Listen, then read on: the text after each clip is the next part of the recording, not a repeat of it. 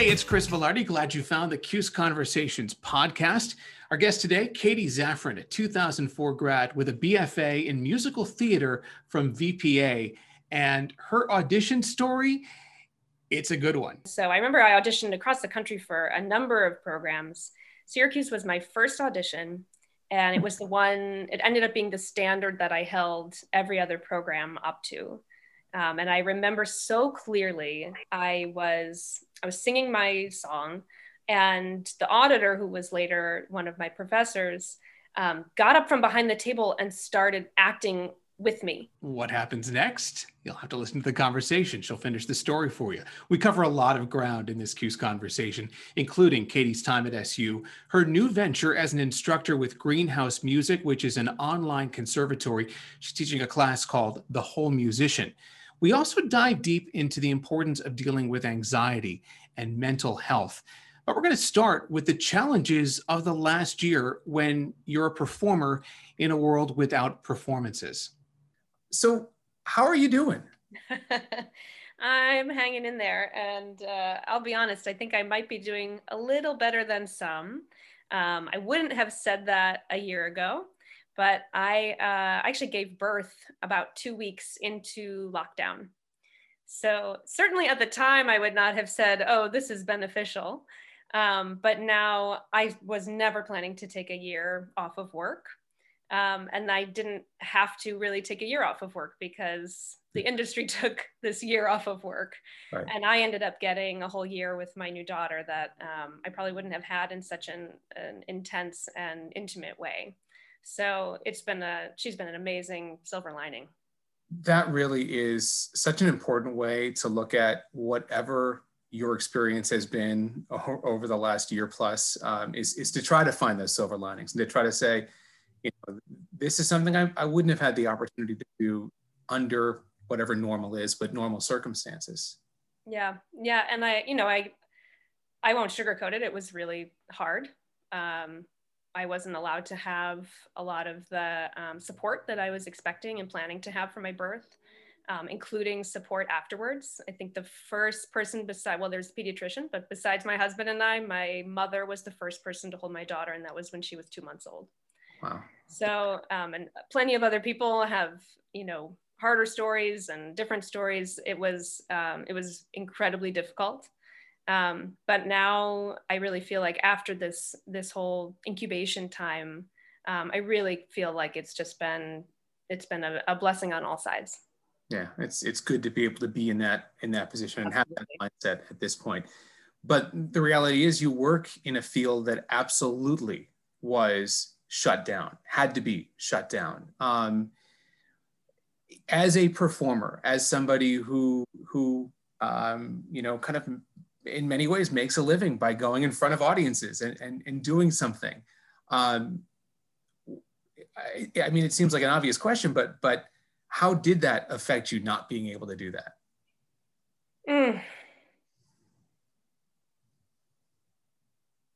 What can I say?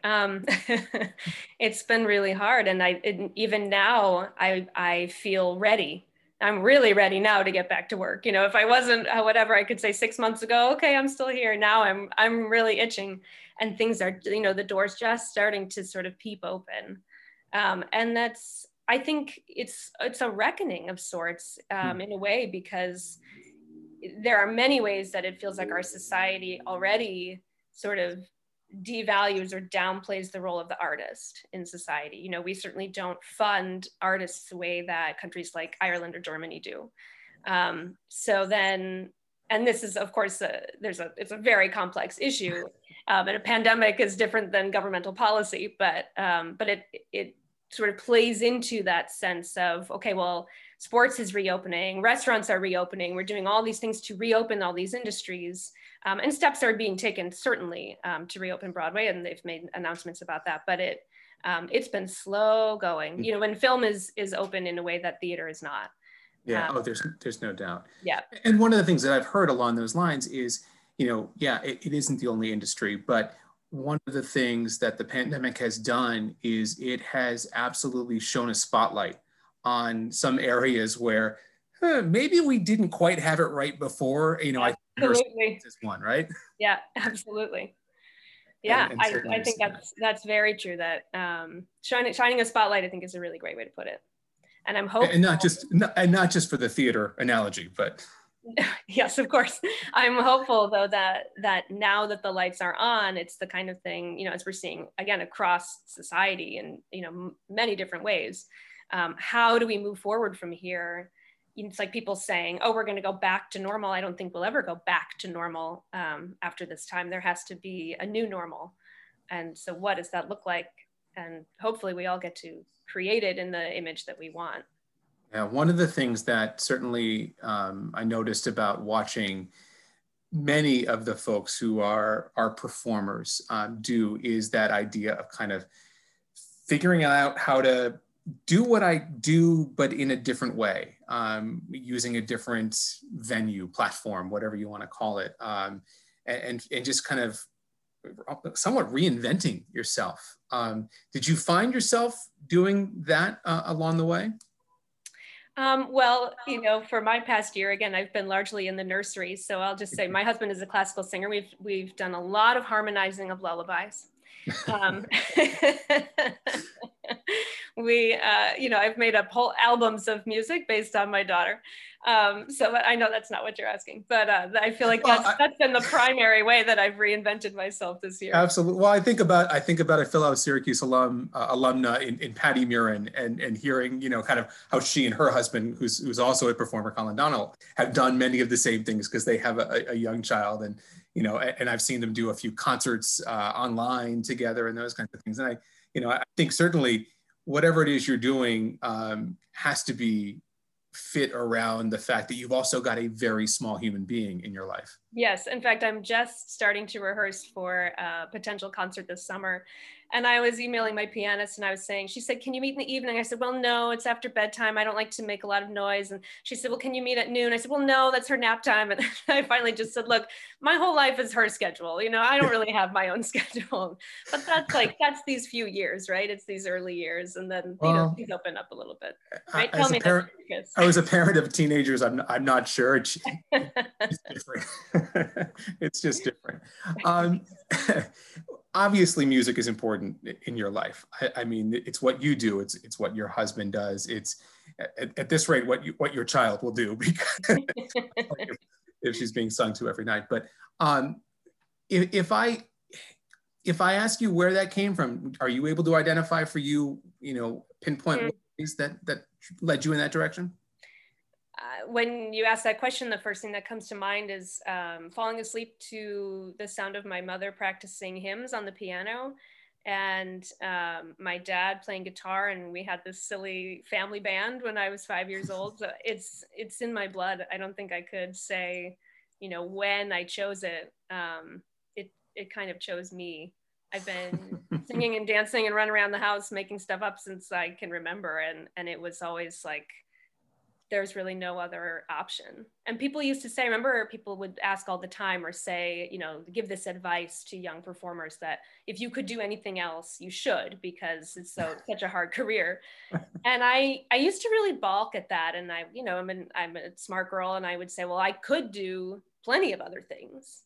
But I finally have sort of come to this piece with it, is that, well, sure, I could have done many other things, and I have. I've had to, you know, we have survival jobs and things, but it's truly the only thing that makes me feel alive, and that makes me feel like me, like the me that I'm here to be. Yeah, that's a consistent thread among people who do it, because it is so hard. There has to be that it's in your blood, you're born with it. It is the thing that drives you. It is the passion. Because otherwise you get knocked down once or twice and you're like, I'm done, I'm out, I'm going to do something else. Right. Yeah. What is the thing that keeps you getting back up again? Yeah. And it's got to be something like that. So as you were a youngster singing with your family and kind of feeling like this is all I know, this is what I know, this is what drives me, this is my passion. What led you ultimately to find Syracuse University? Well, I mean, high school, it was also all I did. I went to a very arts-driven high school. And And I remember one day being called down because I hadn't gone to school, but I had gone to rehearsal the day before. I had called in sick, but then I showed up after school for rehearsal. Of course, that's not allowed. You have to go to school to do the extracurricular. Yeah. But that was just already where I was headed. And so I remember I auditioned across the country for a number of programs. Syracuse was my first audition. And it was it ended up being the standard that I held every other program up to. And I remember so clearly, I was singing my song, and the auditor, who was later one of my professors, got up from behind the table and started acting with me. And he would walked out of the room as though he was the lover that I was singing to and fighting with. And out of me, I grabbed him by the arm and turned him around and was singing to him. And this passion came out of me that was, of course, totally fitting for the song, but not anything, I was I'm here doing this college audition. And I was probably so nervous and stock still, in the middle of the room. And he brought all this life and energy out of me. And I thought, oh my gosh, I tore the teacher's coat off, and I was so flushed afterwards. But I remember thinking later, that was his way of seeing what was really inside of me. Yeah. And it certainly didn't happen at any other audition. And it also showed me the way that they were prepared to work with people, right, and not just to go with what was on face level, but to really work with potential. Wow. And it ended up being a prescient moment. I mean, you make a choice like that, and either, you're getting in or you're getting charged with assault. Luckily, it was the former. Luckily, exactly. And when you think back on your time at Syracuse, what is it about that experience and about the education you got, the experience being in Central New York and being a part of that program and the larger university community? What is your takeaway now? I think Syracuse was the perfect place for me at that time in my life. Coming from the Midwest, I grew up outside Milwaukee, and I was shy. I still am fairly shy, and I don't think I could have moved to New York straight out of high school. I couldn't have gone to NYU, for instance, or Fordham. And so Syracuse to me was this perfect blend. Being upstate was sort of half Midwestern, half East Coast. And I could kind of slowly acclimate myself over those 4 years to what it would be like to actually live in New York and make a career in New York.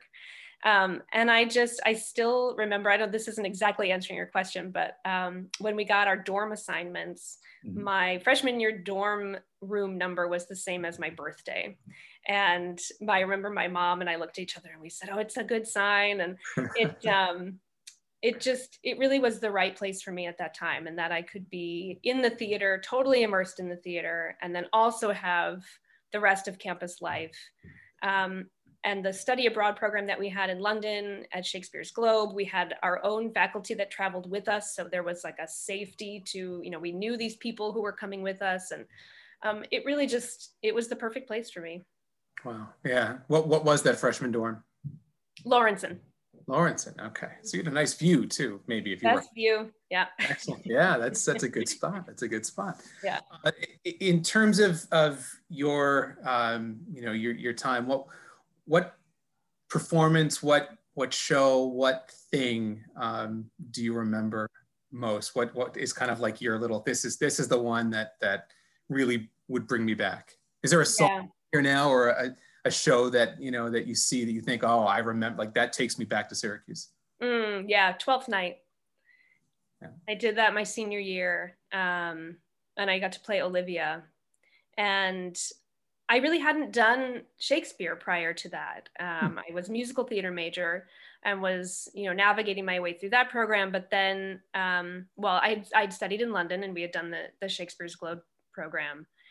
But we had these incredible teachers who had come from Shakespeare and Company, and they had been through that training there, that professional training, and they brought this very pragmatic professional atmosphere to the classical acting program. And I just fell in love with it. And, Shakespeare verse is the next thing to singing to me. They're so linked, you know, that verse is the way we speak when we can't just speak in prose anymore, when we're so full of emotion, we have to speak in verse. It's speaking directly from the heart, the heartbeat of the verse. And that's the same thing in a musical. When a character is too full of emotion to speak anymore, then we sing.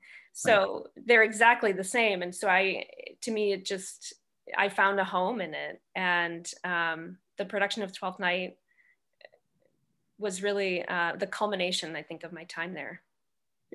It may be equivalent to singing, but it is such a challenge for an actor to do well, to be able to deliver Shakespeare lines and have the audience, who may or may not be, you know, somewhat well versed in Shakespeare, to say, "Oh, I get this." Because if it's not done well, it's just a lot of very English sounding words that, right, that just kind of rattle around the brain of the audience. Totally. And I think that's actually what our professors were speaking through us and were getting across to us, was that if you are emotionally honest enough with what you're saying, if you know what you're saying as the actor, and if you are emotionally honest enough to be vulnerable and allow the heart of the piece to speak through you, the audience doesn't have to understand every word. They will get the play because you get the play and you get what you're saying and you are imparting it, that the, you know, almost the vibration of it is, again, it's very musical, will come across. And I really found that to be true, that our audiences were right with us, whether they knew every single word or not. And it's hard in that play, you know, the comedies are difficult because it's topical. He has all that topical stuff that nobody knows. No, absolutely. And obviously it made an impression because it was not the last time you did Shakespeare in doing Twelfth Night, right? You have continued to do that at a professional level as well. Yeah, I love it.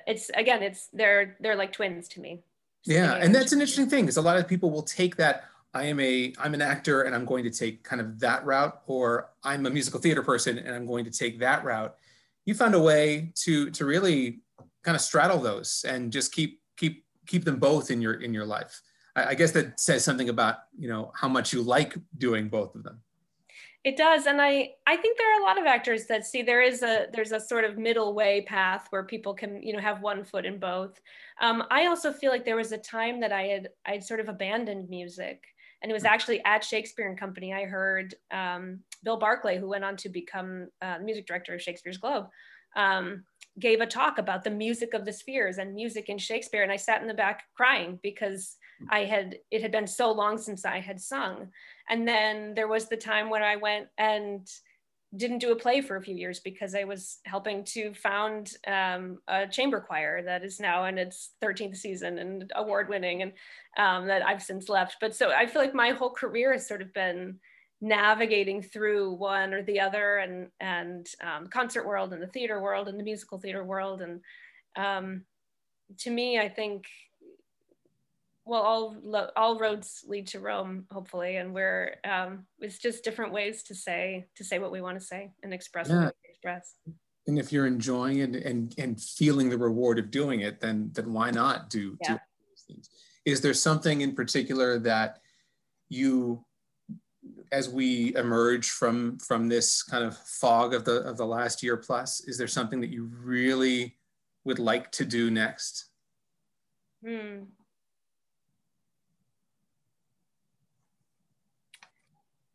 Well, I have a show that that I wrote after I got married, which I like to joke that when my husband proposed was the worst moment of my life, because it actually woke up. Does he like that joke? How does he feel about that?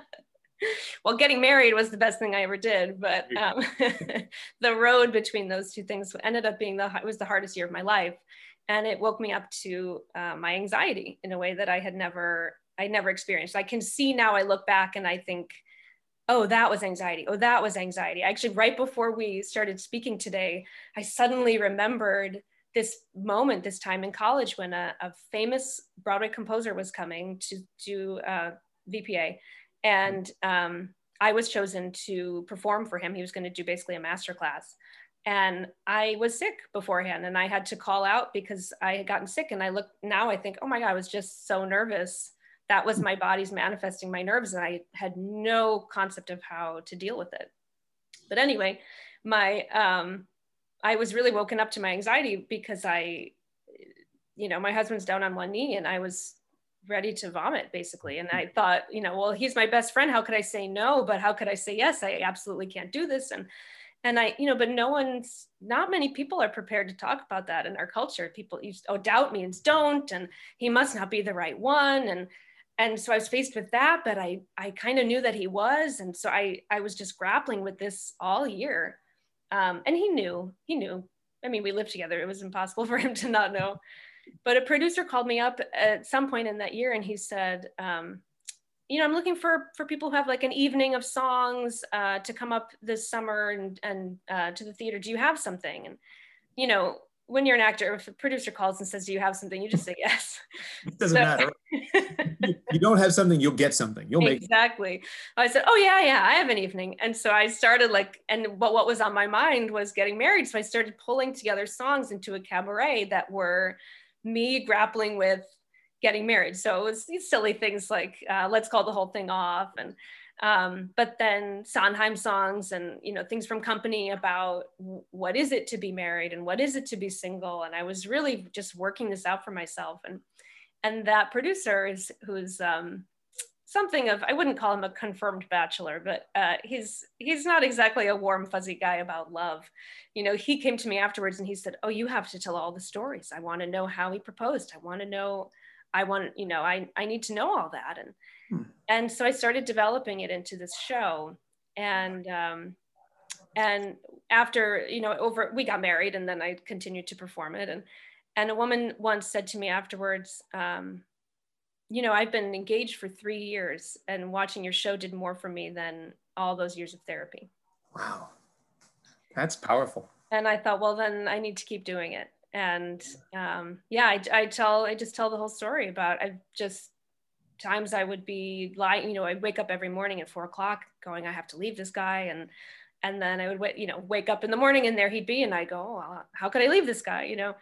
But anyway, just all of that about things that are difficult to talk about, I think in our just day-to-day lives. Most people, they would see me on the train with the engagement ring and they just want, oh, are you so happy? Oh, it's so exciting. And that's a side of things, but there's another side of things. And anyway, so that's still in me. And it hasn't left, and maybe there's an act 2 about a baby. I don't know, but we'll see. Well, and it really does seem like this would be the time. This is the space for something like that. I mean, again, shining a light during this very difficult time on things that we haven't handled real well. Anxiety and mental health is certainly one of them. So it seems like, things would be set up well for a story and a musical that deal with an issue like this. Yeah, I think so. And that's another way that you mentioned Patty Murin.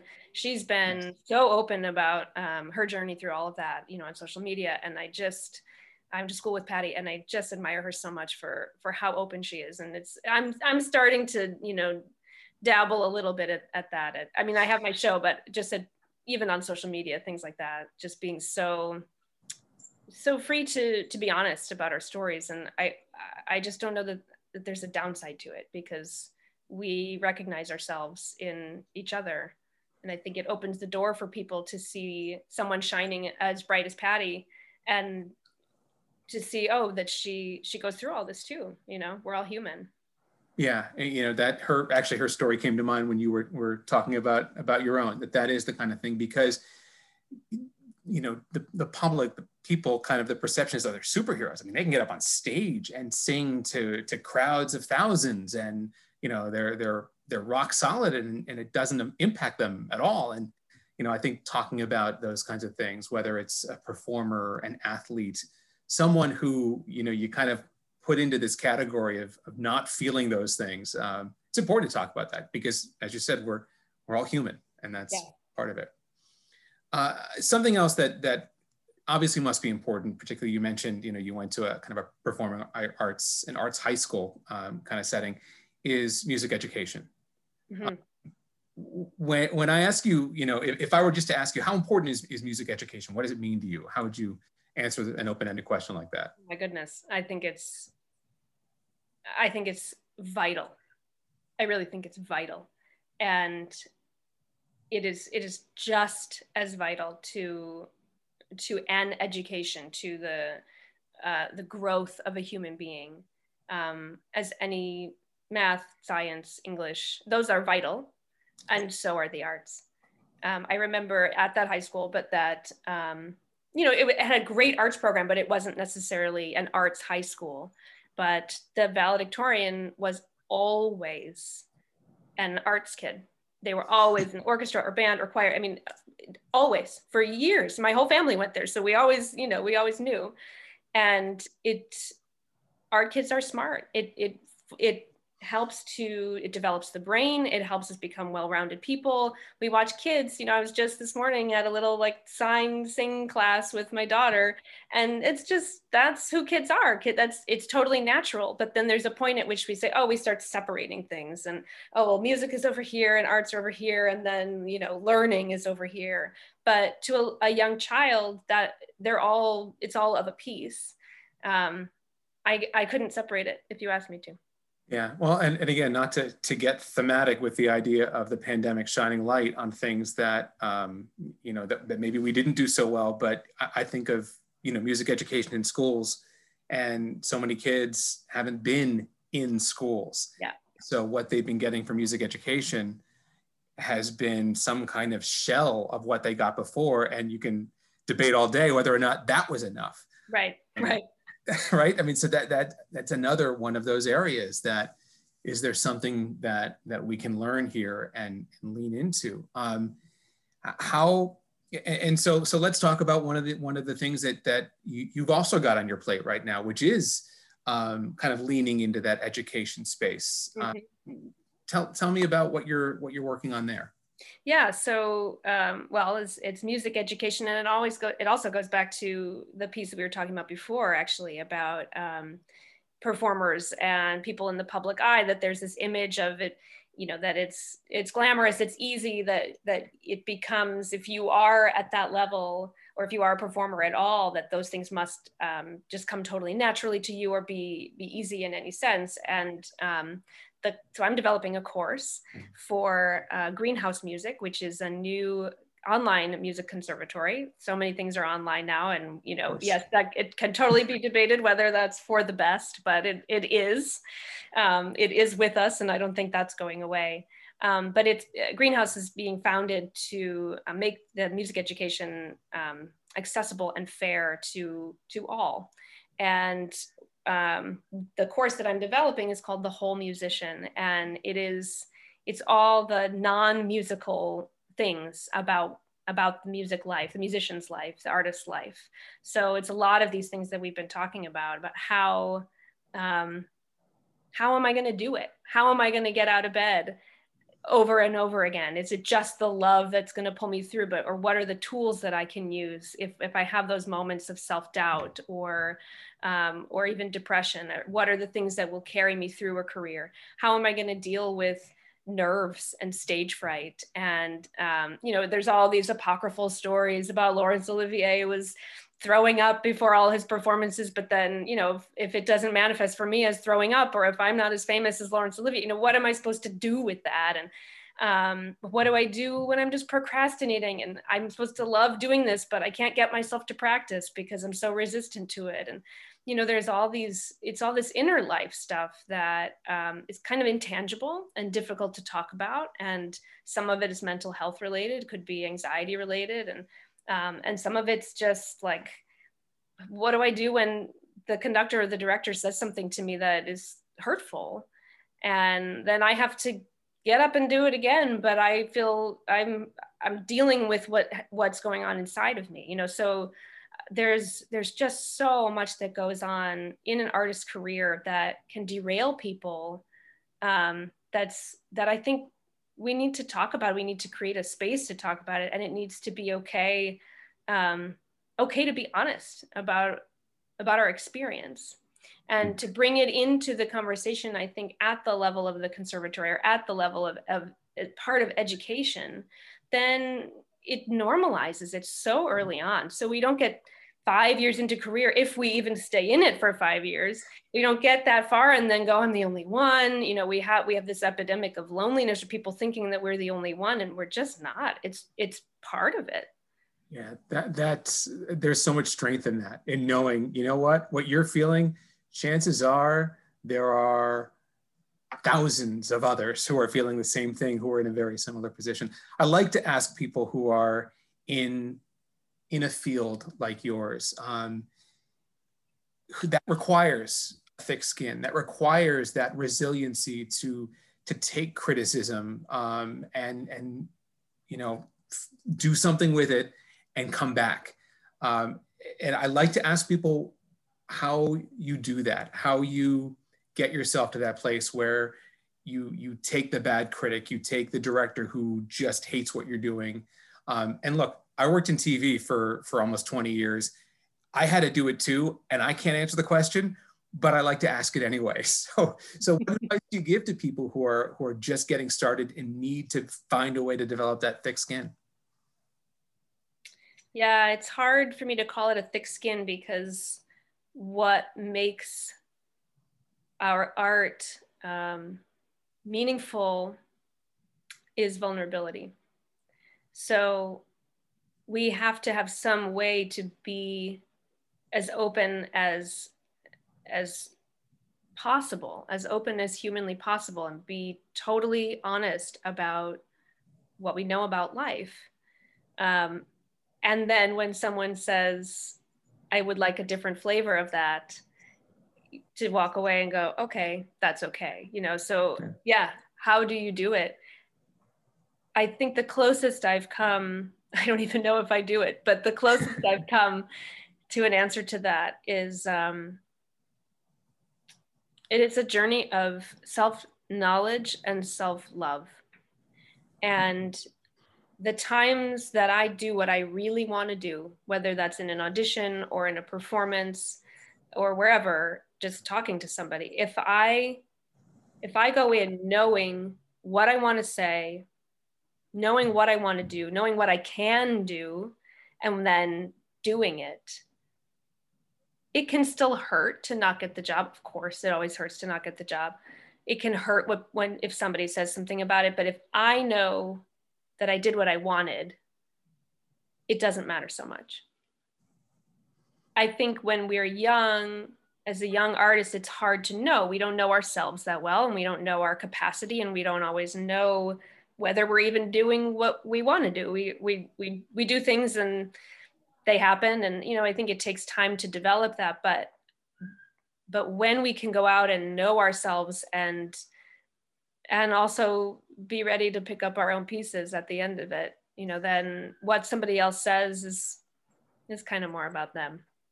I love that answer. I love the idea of vulnerability and approaching it with that, because you're right. I mean, you can't do what you do without you can't do it well without having that vulnerable approach. And, you know, even in the business that I was in for many years, there's so much more of a, hey, you need to approach this with more empathy than, you know, just kind of coming in, you know, guns blazing, if you will, microphones out and all that kind of thing. And I think there's a lot, but again, it goes back to, as you've been talking about, those things that we haven't really wanted to talk about for a long time, and being open to talking about that and having those conversations applies to a lot of things, which I think makes it really interesting. I want to wrap with the question that I always like to ask people. You know, when you go to Syracuse, you become part of kind of something bigger. You become part of this great network of, you're in the city of, you know, you're in New York, walking down the street, someone's wearing a Syracuse sweatshirt, and you've got a friend instantly. What does it mean to you to be a part of the Orange family, to be Orange? The drama department has a term that we call about our community in New York, which is the Syracuse Mafia. And, you know, well, say what you will about that.